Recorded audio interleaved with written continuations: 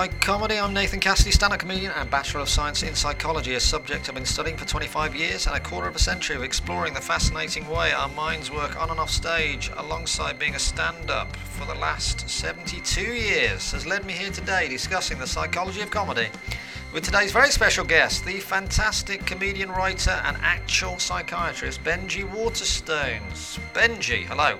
Hello. Hello. It's great to have you here. You're joining me on the Psychomedy sofa and sticking with the tradition of this podcast, not looking me in the eye for the duration of this. I don't suppose you do that, do you, anymore with any of your patients, do you? Have them lying back and... Well, mate, you've touched on one of the common things. The people are very confused, aren't they, about what all these different roles are. So I think you're talking about psychoanalysts. Yeah. They do a lot of couch work. But psychiatrists don't really do that sort of thing. Yeah. But no one knows what we do really.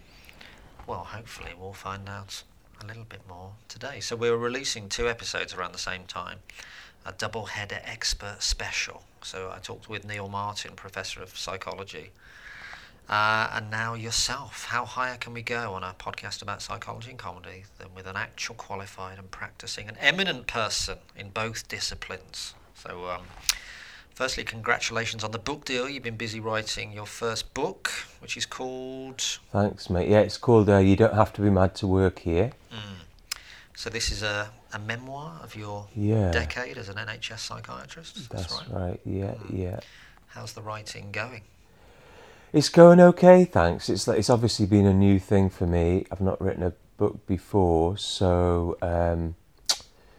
yeah, I mean, it's been great. I mean, it's kind of overwhelming at times because I had written a bit before, but the difference between writing little articles here and there and then writing a book, I think, is a little bit like so I did these sample chapters that went out to the publishers, and then they were like, great, yeah, we really love those, so we'll have a book, please. And then they give you a deadline, which is a bit like jumping from like a 5-spot, say, to someone wanting to see you do your debut hour. Yeah. It's like that sort of acceleration. So it's been quite intense, but it's been great, yeah. Nice. And can we have any spoilers on the book? Are you writing about stories of colleagues, patients, management? All of those, really. I mean, I guess the kind of elevator pitch is that it's a kind of fly on the padded wall account of the mental health world, but that busts some myths along the way, i.e. there are no padded walls. And and it's kind of has obviously the professional side, which is clinical stories, but then it does give a bit of myself. It's quite personally revealing, I suppose. And I suppose that's just to show the blurred lines really between the inverted commas professionals and the patients. And but yeah, management obviously get in there, and the state of the NHS. And so does it talk about your own kind of background and psychology in this book then? It does, yeah, because one of the questions that one of the central questions in the book is like that it explores is why would anyone in their right mind choose to be a psychiatrist? And I guess that's something I've been wondering for a lot of my career, really, and through my own personal therapy, I think I've sort of made sense of it, really. And I guess the short answer is I think I went into psychiatry because I had this fantasy, with a lot of people who go into these sort of mental health roles. I think I had this fantasy that I was going to get the secret codes, to fix my own family, basically. And then you get there and you realise, oh yeah, there are no secret codes. So I guess, and I suppose when you realise that, and also psychiatry is quite controversial for various reasons, but I suppose I've become quite burnt out and disillusioned, and sometimes wonder if I'm causing more harm than good. And I actually left because, well, partly because I was burnt out myself, but I basically left had to fight to get out as well, because there aren't enough psychiatrists already, so they weren't really keen to let me go. But when I eventually got it approved, was March 2020, and then the pandemic happened, so I came back after like a fortnight. So yeah. So are you still there? Are you still working alongside writing the book? I've actually I've literally just finished my training, so I'm now eligible to apply to be a consultant psychiatrist. The boss, basically, which would be good because I could practice psychiatry in hopefully a more humane way, as I see it anyway, because there'd be no one above me telling me how to do it, I guess. Well, that's interesting. I mean, is there a conflict in this book then, in terms of what you're writing about? If you're not that level of psychiatrist, then you're, can you expand on that in terms of making your own way? Humane's an interesting word. Yeah, well, humanity gets lost in psychiatry a lot of the time, unfortunately, because mental illnesses are very distinct from physical illnesses in the sense that when you are a psychiatric patient, especially if you have a serious mental illness, which is something like schizophrenia, which are the sort of people that I sort of specialise in and look after, you unfortunately forgo a lot of human rights that people without schizophrenia, I suppose, take for granted, like your autonomy, your liberty, your right to decide what goes in your body. Whereas psychiatric patients on the wards where I work with that sort of diagnosis, unfortunately, don't. And, they get sectioned if they stop taking their medication. They'll get brought into a hospital. And if they don't want to take the medicine, they'll be sometimes physically restrained and have it forcibly injected. And so when that's happening, you can sometimes wonder, obviously, if you're on the right side of history, really. It's quite confronting, especially when you look at the history of psychiatry and like the way that we've practiced. Inevitably, if you look back on it retrospectively, we always consider as being barbaric.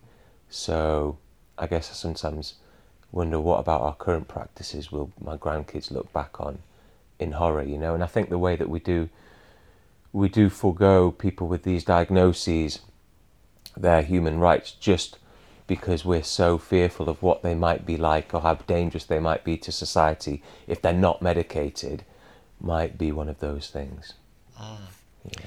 My goodness, this book is going to be a blockbuster. It just sounds fascinating. Can't wait for it. When's it out? Thanks, I want mate. it. It's coming out in spring 2023, so 2023? Do get on with your life in the meantime. But I think it just needs, it's because I've not actually finished it yet. Yeah. I'm submitting it, I'm on my third draft now. I'm submitting it to my publishers at the end of February is the supposedly final deadline. Okay. But then I think they want like a year of kind of build-up, and you send it out to people, get quotes and all that sort of stuff. They need to type it up, don't they? It takes a while. Read your handwriting. 80,000 Get it words, spell checked. It's a nightmare. Yeah. These things take 20 years, don't they? No, it sounds amazing. So you say you went, so when the pandemic hit, you're obviously talking about schizophrenia and all these issues.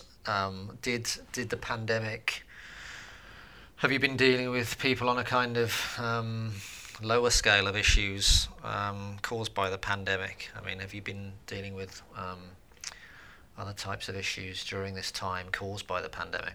Yeah, well, the unfortunately the state of the NHS as it is, and with austerity and service provision and the lack of resources that there are in mental health, you need to be at quite an extreme level of need to even get through the door, basically. So no, I don't really see people with like anxiety and do you know what I mean? I only see people who are like having really quite severe psychotic episodes, or people who are so depressed they've taken a real good attempt at killing themselves. So and that is another limitation with services as it is. It's just firefighting at this stage. There's no space for thinking about anyone. And if there was someone with more moderate or mild problems, the message essentially is, well, go away and just come back when you're worse, basically. So right. Yeah. My goodness, and there's going to be so many people in that situation. And yeah, who knows where we're going to be after lockdown 5 or whatever's coming up. My goodness. Yeah, yeah. Yeah. Although, interestingly, you know, the relationship between the lockdowns and the pandemic and mental health isn't always as kind of obvious as you might think, you know, like everyone anticipated. The reason I came back was because there was this anticipation there was going to be, as the Royal College of Psychiatrists called it, a tsunami of mental health problems. But that word's being used a lot recently. yeah, and you know, like the shipping forecast wasn't great for psychiatry or the mental state of the nation even before then. So obviously I legged it back. But on the front line, you know, at ground level, it's kind of hard to gauge. That certainly hasn't been the experience, I don't think, of people. But it's hard to gauge. That tsunami never came, basically. And that might be because people are more resilient than we give them credit for, or it might be because those guys... I think one of the reasons is because psychiatric wards are always full to the point of saturation. Like, they're always like 100... They're always above 100% capacity. I think they're like 101% because people sleep on like sofa beds and in utility rooms and all the rest of it. So it's like you never really feel that extra pressure.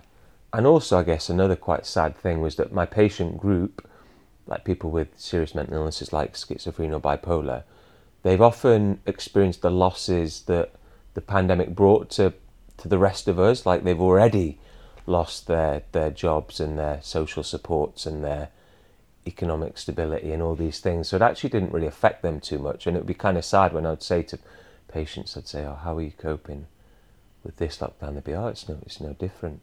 This is just my life, you know, so... Yeah, I think that's what I see kind of anecdotally around my friends and family, that they're all suffering to a certain extent with anxiety around the current situation, but they wouldn't go and see anyone about it. It's just, this is life now, this is how I feel.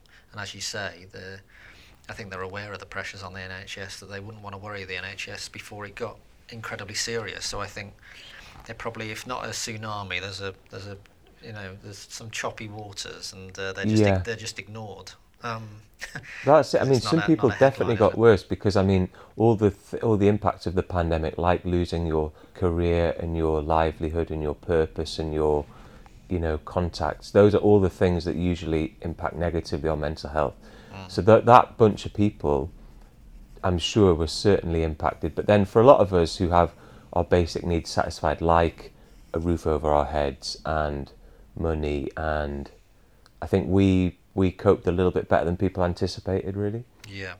And also there's a weird kind of blitz spirit in these things. Like that's where I found the energy to come back, because I always felt so conflicted being a psychiatrist before I left. But then when there was this very common, undeniable enemy in the form, well, I thought it was undeniable, in the form of coronavirus. But there was this kind of camaraderie and blitz spirit that just gave me the sort of will to go back and muck in, I suppose. Yeah. Certainly not undeniable. You're saying coronavirus exists, Benji. That's controversial. So you mentioned career and purpose. Let's turn to your other career and purpose, comedy.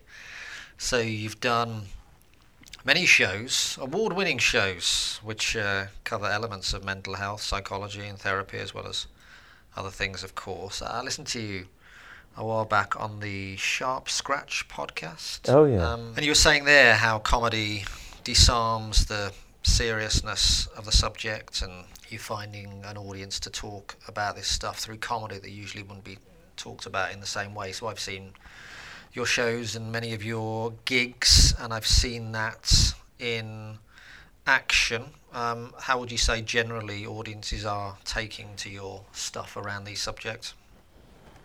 I think, it's generally, I think they take to it well. I guess it's a kind of self-selecting audience, the people who come to my shows. They kind of generally, I market them in quite a clear way that the focus is going to be quite mental healthy, and I guess I include the trigger warnings and that sort of stuff. So you shouldn't be too surprised if you come to a show. But having said that, the stuff like my club comedy, I don't really have anything else. I also just do that stuff in club comedy as well. So I do sort of force that on people on a Friday and Saturday night too.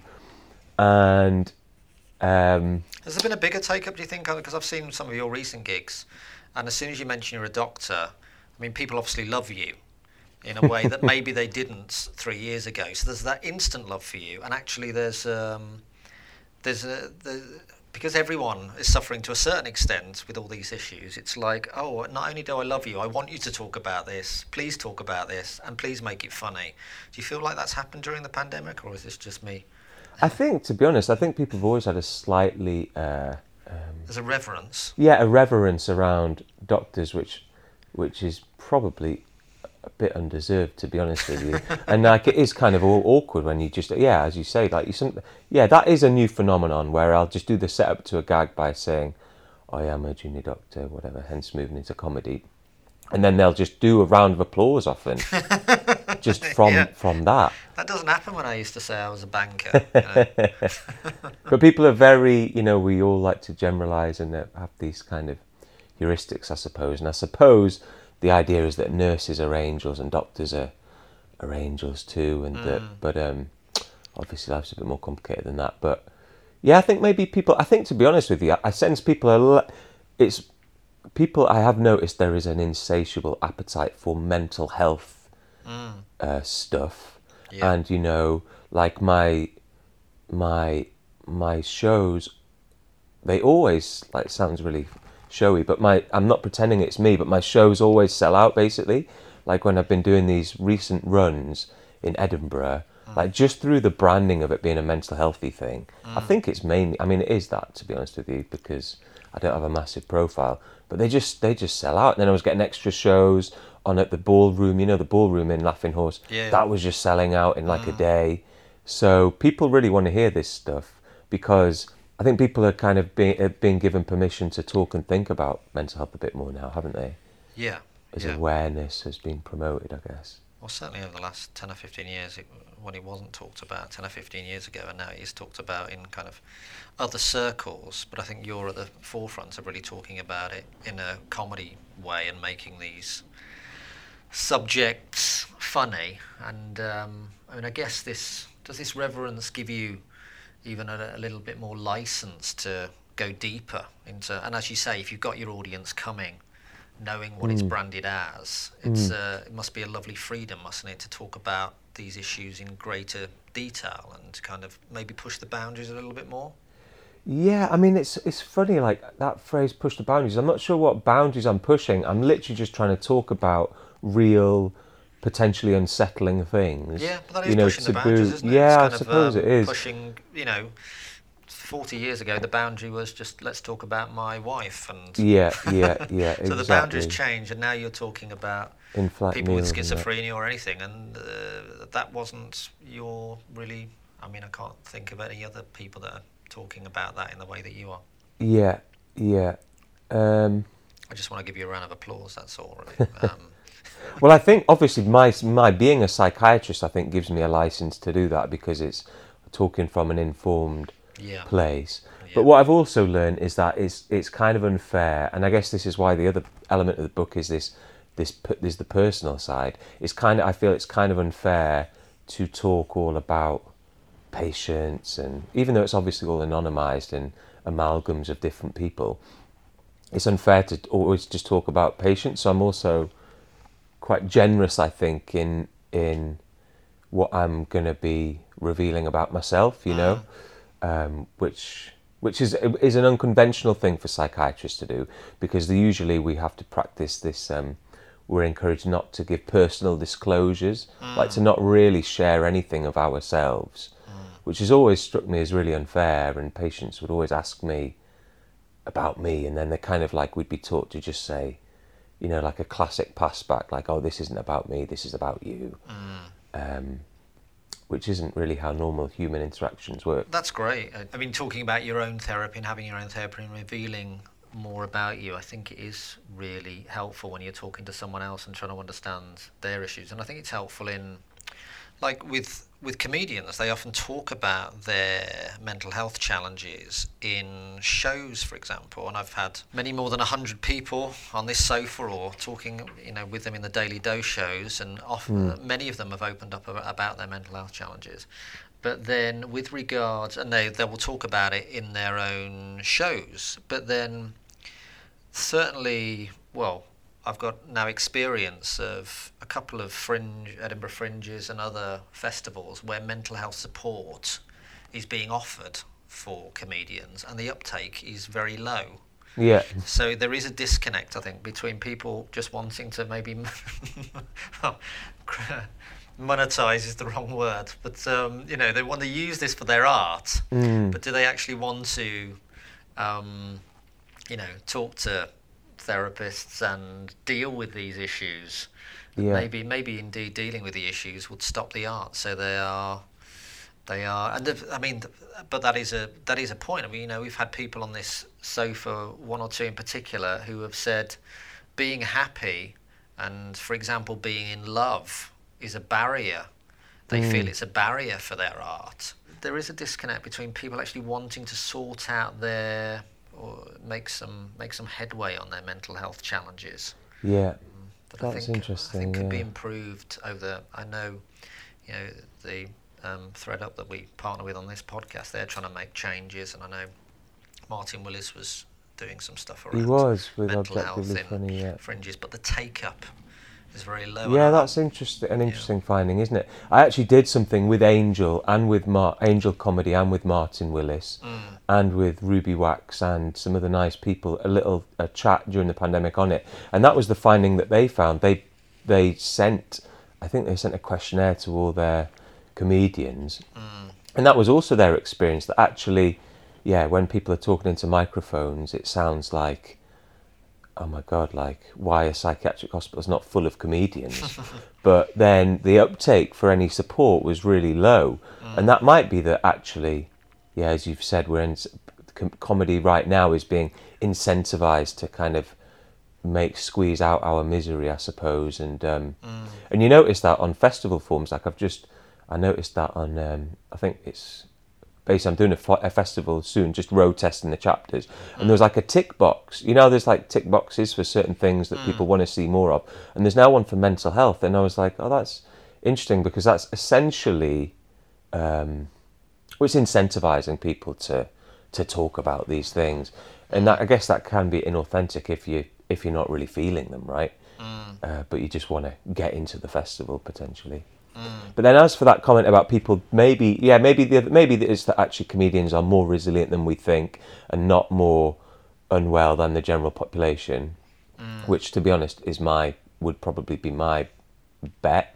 If it's that, or is it that there's still so much stigma that people won't take up support? But if anything, I think comedians are the more open-minded people that would take on stuff if it was offered. But then that idea that if you were, inverted commas, cured from all your misery, your art would suffer. That's quite an old-fashioned, like, there are all these myths, these ideas that kind of artistic genius is linked with madness is a really funny old-fashioned idea. And there's only, like, my experience is that mental illness is generally not good for art. There's a handful of people that we like to romanticize, like Stephen Fry or Robin Williams, but generally, if you're like so manic or so depressed that you can't get out of bed in the morning, or you just, I don't know, running into traffic, you're not going to be creating a lot of great stuff. And it's not like art, it's not like I always think, like, it's not like talent scouts are coming to the art group on the psychiatric ward where I work, It's a nice idea, obviously.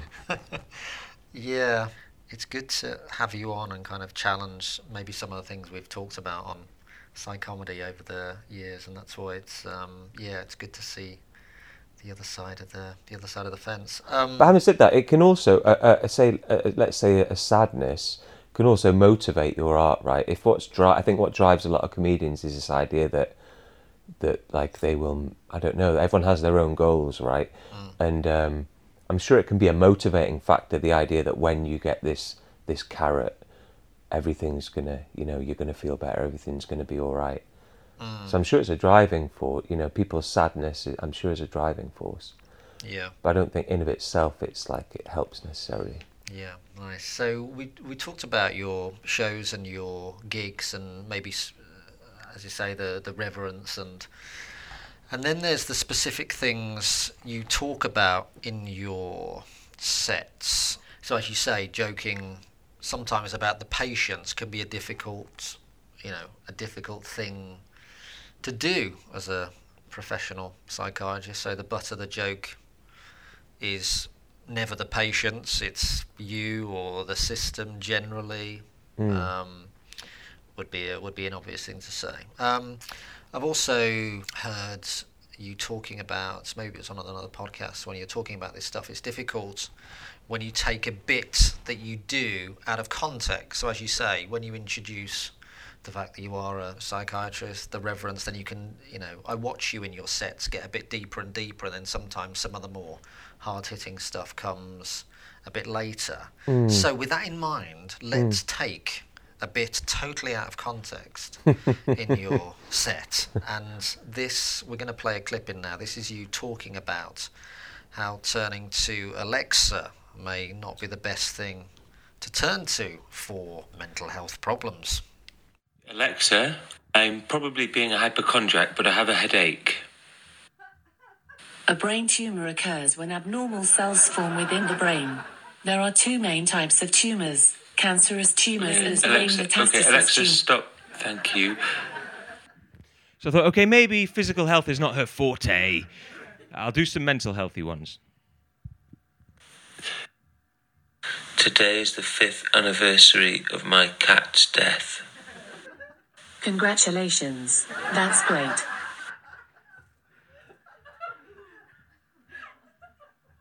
I feel like I want to go to sleep and never wake up. 8 a.m. alarm cancelled.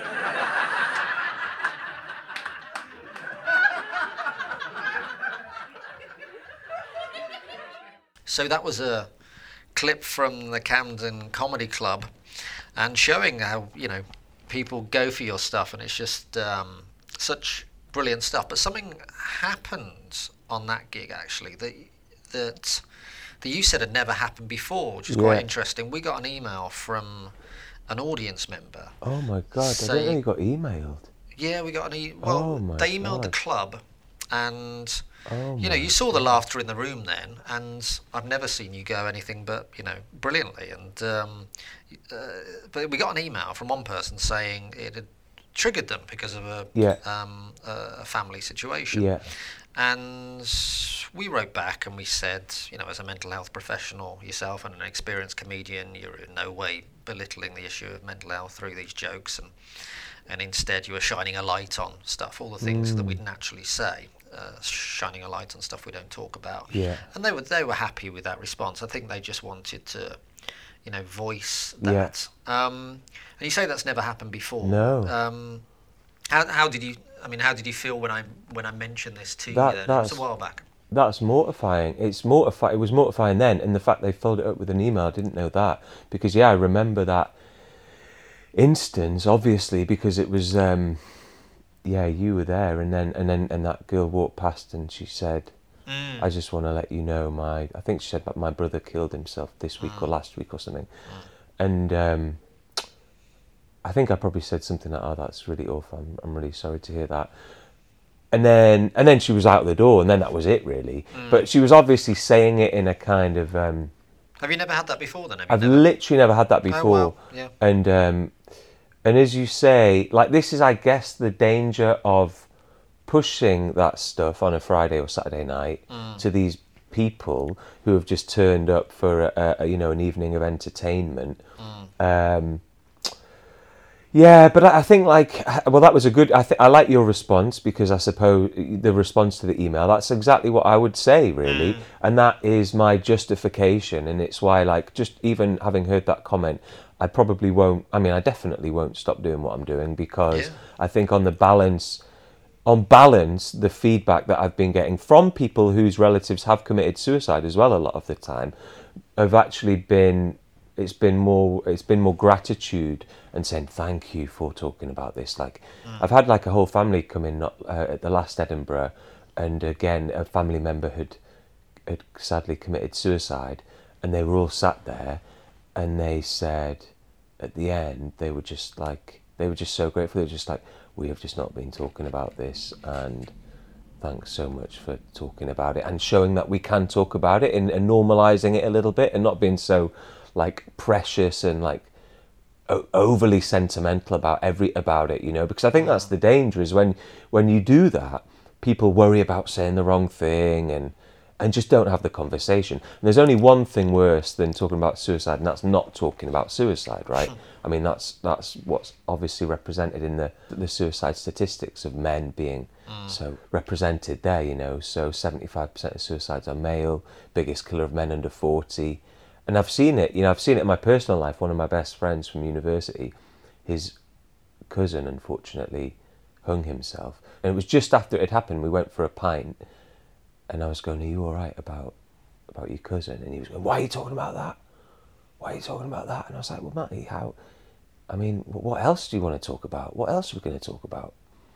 But yeah, he's even like of my generation, and that idea was kind of odd to him, but it's generally thought to be unhelpful to deal with difficult things by just, you know, suppressing them, really.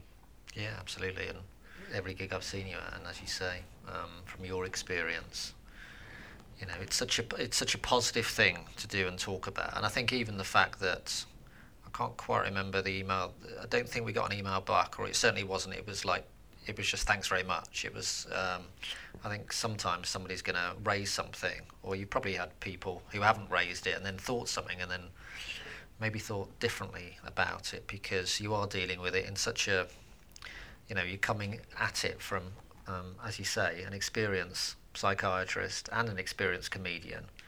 You're pushing the boundaries, but you're not getting it wrong. You're getting it absolutely right, and it is great to see. It's from such a unique perspective, you know, shining a light on these things and then making them funny. It's just great. Thanks, mate. Thanks. Well, that tone is obviously vital, because you know, that's what on that British Medical Journal podcast that I think you're talking about the Sharp Scratch one, we were talking about gallows humour and its appropriateness, because obviously there's been lots of doctors that have moved into the realm of comedy recently.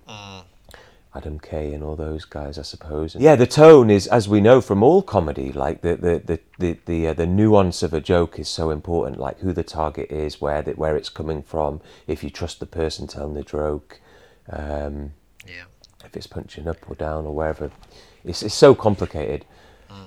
Yeah. Yeah, absolutely. And yeah, just going back to that business about it being taken out of context, I can only think that girl, it was obviously very raw for her, and because that joke about Alexa, the butt of the joke is clearly not anyone with suicidal thoughts. It's the gag is really about tech obsessed Matt Hancock, and his kind of ridiculous thought that we should turn to technology and the limitations of the technology. And Matt Hancock is obviously a high status guy who can cope with it, as is Bezos, who is the richest man in the world, who makes Alexa. So it's like, I think those guys are okay, but maybe she just heard the word, you know, so as sometimes happens, right? I was triggered by you having a go at Jeff Bezos. How dare you? You know, it's like, he should be off limits for comedy. You're punching down there. No, but, you know, I mean, in these situations, you're going to be triggered just from the fact that you're a psychiatrist talking about these, you know, it would have been other bits of your material as well. You know, so, I mean, I'm the same with Alzheimer's. There's so much dementia, and there's been so much dementia in my family that if anyone mentions the word dementia, I'm like, oh, I'm not finding you funny now. Sure, exactly. It's not and maybe her brother, for all we know, was under a psychiatric team, and, you know, maybe even a white male psychiatrist who looked a little bit like me, you know, and I guess a lot of psychiatrists do look like that, and so it maybe felt same as most comedians. So. Yeah, so it maybe felt a bit much seeing a guy seemingly all right in himself and maybe even occasionally smiling on stage. I get it. I totally get that. Yeah. So going back to your own psychology, it's so interesting you're going to be talking about this in the book, and you've mentioned some things about, you know, what's potentially made you go into this kind of work. That was so interesting, because in this podcast we do look back at, you know, people's childhoods in terms of making them a comedian. And was there anything in your childhood that smacked of comedy? Because often, the psychiatry came first with you. Often when I'm talking to comedians, there's several things in childhood that point towards why they became comedians. I mean, the example that I use for me is that I associated being loved with people laughing at me. So every time my mom laughed at me, I felt that was love. Yeah. Because she didn't say I love you. It was when she laughed, that was her saying I loved you to me. So that's a kind of clear example of that. Yeah. Is there anything that's from your childhood that's do you talk about this in the book at all in terms of your comedy, or is it purely on the psychiatry? I don't reference the fact that I don't actually talk about comedy really in the book. It just has some lightness in it in the writing, Yeah. So is there anything going back to your childhood that has led you to comedy, do you think? I think my childhood probably is responsible for my general unhappiness, I suppose. And obviously comedy can seem like a nice remedy for that. I think that's probably the thing, although I've realised actually I don't think it really is a remedy the more I've tried it out. But yeah, it's funny what you say about like the formative, it's funny, like, no, nothing about my comedy was something that came very late to me. If anything, my dad used to shout, "Stop laughing!"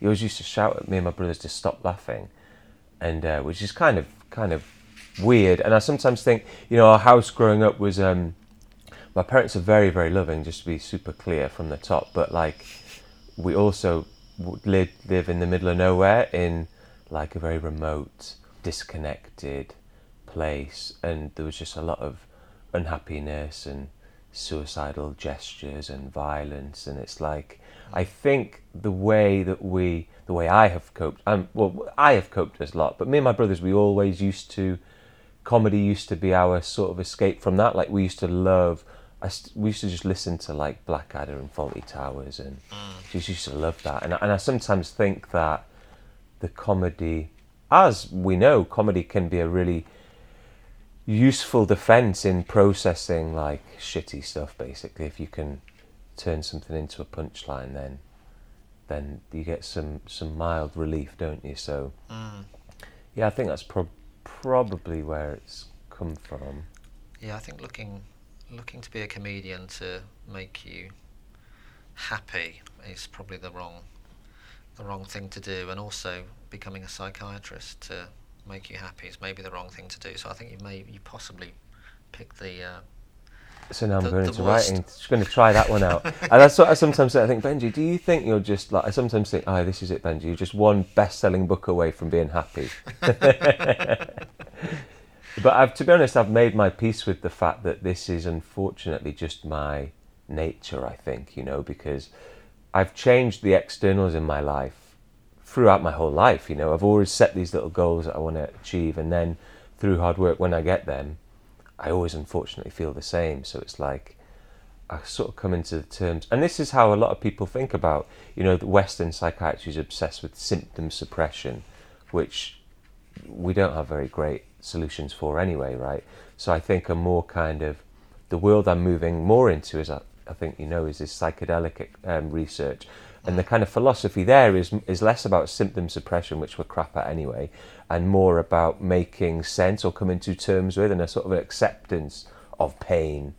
And I think I'm coming around to the idea that I just have to, that life is painful and life is hard, and that's pretty normal, Yeah, I think we go back to why there isn't, a lower level of mental health issues being raised up to the NHS, because people are just, certainly after the last 2 or 3 years, it's like, oh shit, life is hard. Yeah. We now have to deal with more than we thought we were going to have to deal with, and we're just going to have to suck it up. And you mentioned psychedelic research there. With my work as a psychiatrist, I guess I've become quite frustrated with the treatments that we have at our disposal in psychiatry. We're still waiting for our kind of penicillin moment in psychiatry compared to the other medical specialities. Like, our pharmacological treatments have very marginal benefits quite grim side effect profiles a lot of the time, and patients often don't like taking them. And so it's like, but then I heard all the hype surrounding psychedelics, that this could be, you know, you've probably heard it as well, I mean, it's all over the media, the radio, everywhere, that this could be psychiatry's penicillin moment, I guess, and people saying things like 1 dose is 15 years of therapy. So I thought I should look into that, because I know that NHS is nothing if not thrifty, and that would be very viable. And so I've been really lucky to be moved aside. Well, not aside, I'm still doing both, but like I've basically been helping out with some psychedelic research. Like I was on the first randomised controlled trial at Imperial, which was comparing psilocybin, which is the active component in magic mushrooms, comparing that in depressed patients with a conventional antidepressant.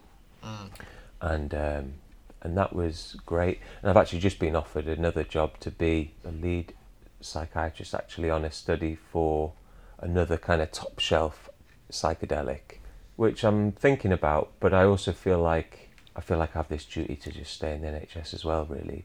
But I think, I don't know, it's weird. I need to make my peace with the idea that actually maybe moving into research can be helpful in the long term, even if you feel like you're neglecting, you know, the patients by not doing that face-to-face stuff, you know.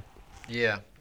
So you talked about this psychedelic research in your show, the Ayahuasca Diaries. So that was the story of how you went to Peru in search of ayahuasca. Can you give us a potted version of your experience with that? Yeah, that was. I mean, that I guess was when I was starting to explore being open about, I guess, my own difficulties and my own lifelong search for solutions for me. And then I'd obviously heard the hype about ayahuasca, which is like even more magical than the rest. Like, people have tipped it as a miracle cure for literally everything.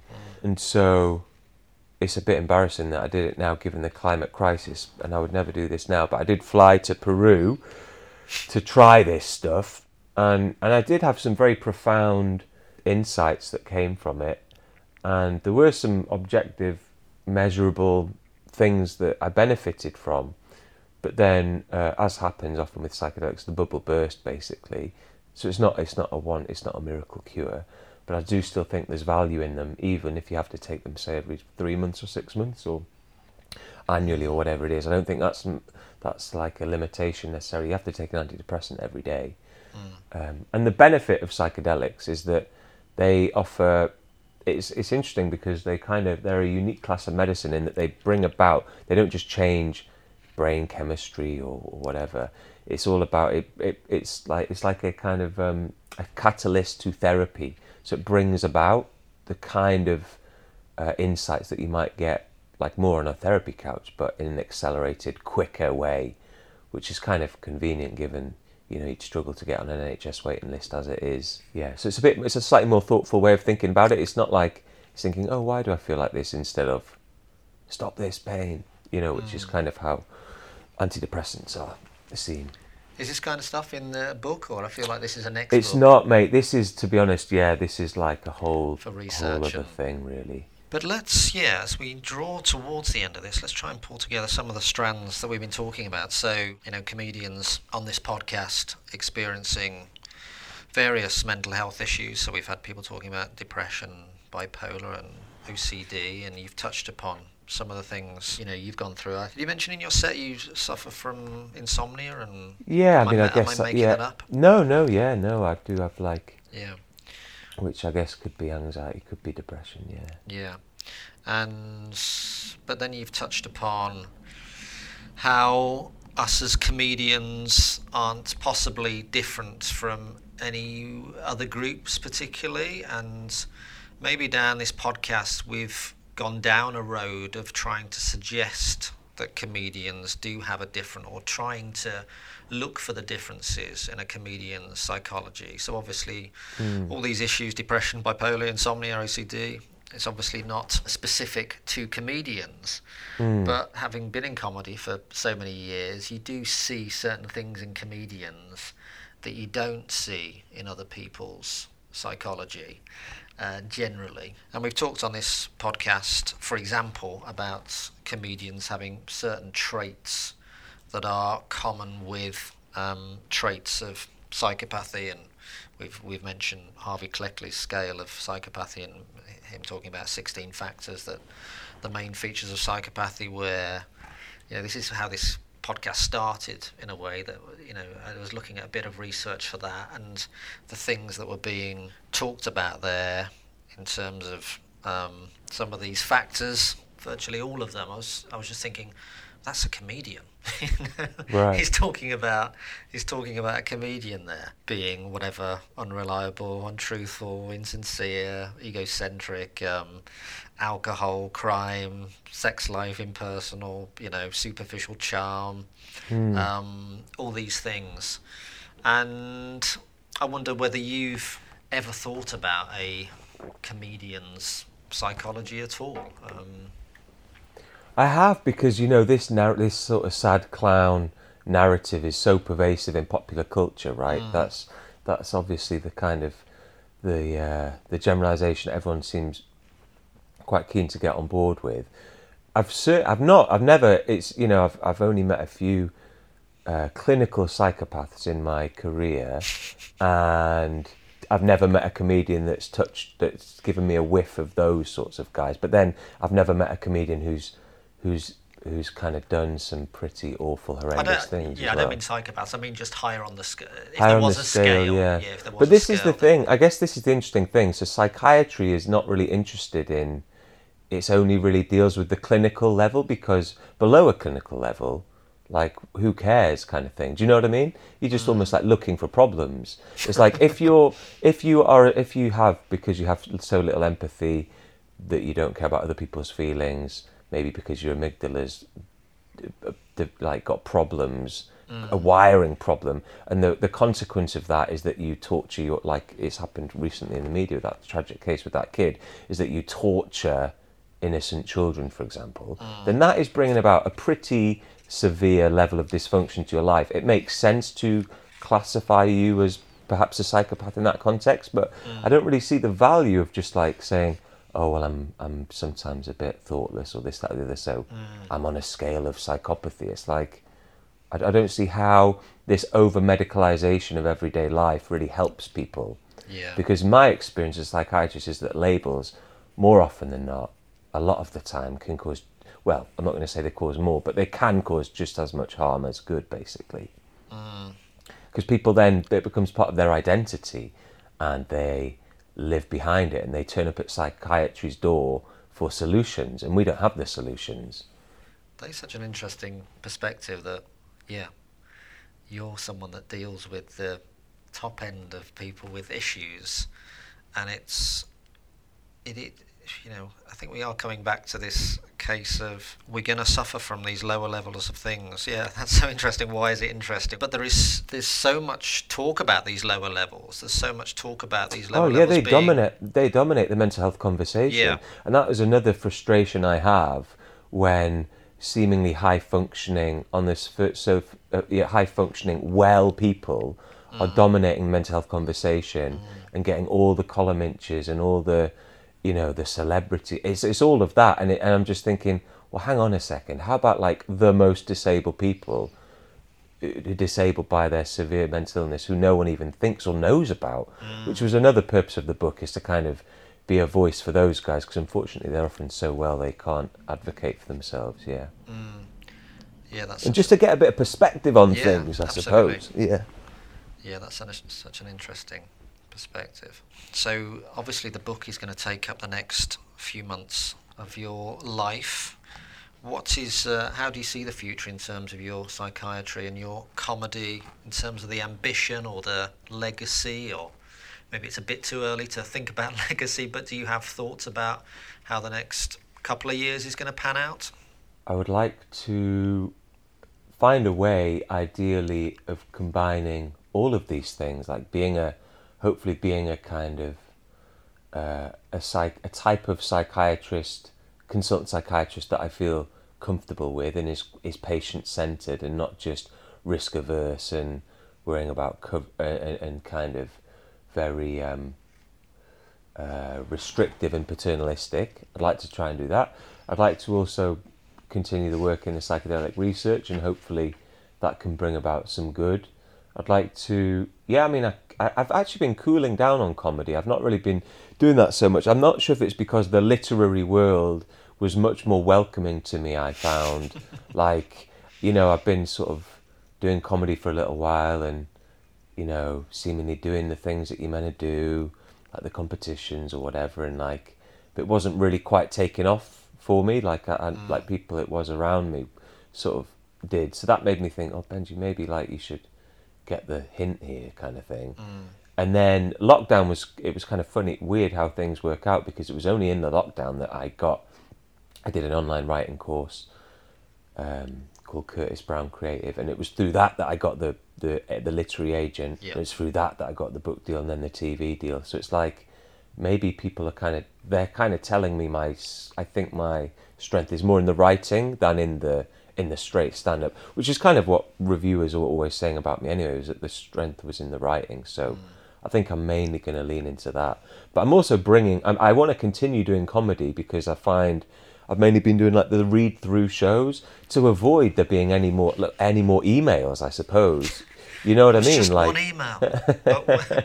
I'm sorry to bring that up, because it's like I've told you about the one person in the 3,000 seat room who wasn't laughing. Of course, but it's that's why I want to, because there is an inverted commas objectivity to comedy, isn't there? In that you try it all out and it passes over a few hundred people's ears, and if it gets past those guys, I'm hoping when it's actually on a page, it won't be totally outrageous or misguided or whatever it is. Yeah. Oh God, no. I mean, I certainly don't see you giving up the performing. I mean, he's such a great performer that coming at it from an Adam Kay perspective or whatever. I see that totally happening for you, and all those, if there have been, people ignoring you from a stand-up perspective, I think they're going to be, more interested when the book comes out, and but on a bigger level, in terms of, in terms of an Adam Kay level, I see that totally happening for you. You mentioned TV there. Is this something that's going to happen as well? It is. I mean, the TV rights have been bought by a lovely production company, and so after the book, I've got to kind of get together with them, and I already am meeting up with them and chatting with them every month at the minute, just thinking about how it'll translate to a screenplay. And again, that's something I've never done before, so that'll be fun. Oh, great. So you just, like a TV film, or? I think they're thinking more a kind of like a sort of like a Netflix sort of 6-parter sort of thing, Right. Dramatised, kind of. Yeah, I guess you'd probably call it comedy drama, I think. Yeah. Like a sort of, they were thinking the tone, it was so nice because like with the book, which had there was like a big auction for the book, and so I got to pick the perfect person, and the same with the TV companies, so I got to pick these guys, and the way they were talking about the tone just felt like they really got it. They were like saying, "Oh, we can," and the things it reminds us of are things like The End of the Fucking World. I don't know if you've seen that, yeah. Or like obviously Fleabag, which are these things that talk about have like a level of seriousness and gravity and substance to them, but also have some comedy there as well. So I was like, oh yeah, you guys get it. So went with them, yeah. Oh, that's so great, man. So great. Well. Yeah. Thank you for coming on this before you got far too famous to agree to do it in the next year or two. Thank you so much for coming on. Yeah, thanks. It's like comedy today. I can't wait for the book and the TV. I can't wait for all the continued success. It's so well deserved. And more than anything, you're a lovely, lovely man. Thanks, man. Thank you so much for joining me on Psychomedy today. So that is our show for today. Join us again soon for more Psychomedy on Apple Podcasts, Spotify UK, or wherever you get your podcasts. If you liked it, please give us a 5-star review. It helps other people to find us, and any psychopaths leave 3-star reviews. Psychomedy was written and presented by me, Nathan Cassidy, BSc in Psychology. Produced and edited by Mike Hansen, BA English for Pop People Productions. Theme music by Mike as well. So that's Psychomedy. Please subscribe and rate and listen back on all the great episodes so far. They're listed in this video clips and more at psychomedy.co.uk. And if you'd like to support the podcast for £5 a month and get loads of bonus uncut video and more, please go to patreon.com/Nathan Cassidy and catch my other podcast too. It's Daily Notes at dailynotes.co.uk.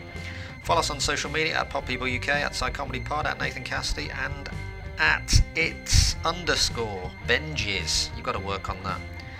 You've got to work on that. Now you're more famous, man. ITS_BNJIS. Thanks so much again for all the continued support this year. Happy Christmas. And let's all wish for a better 2022 for us all. Lots of love.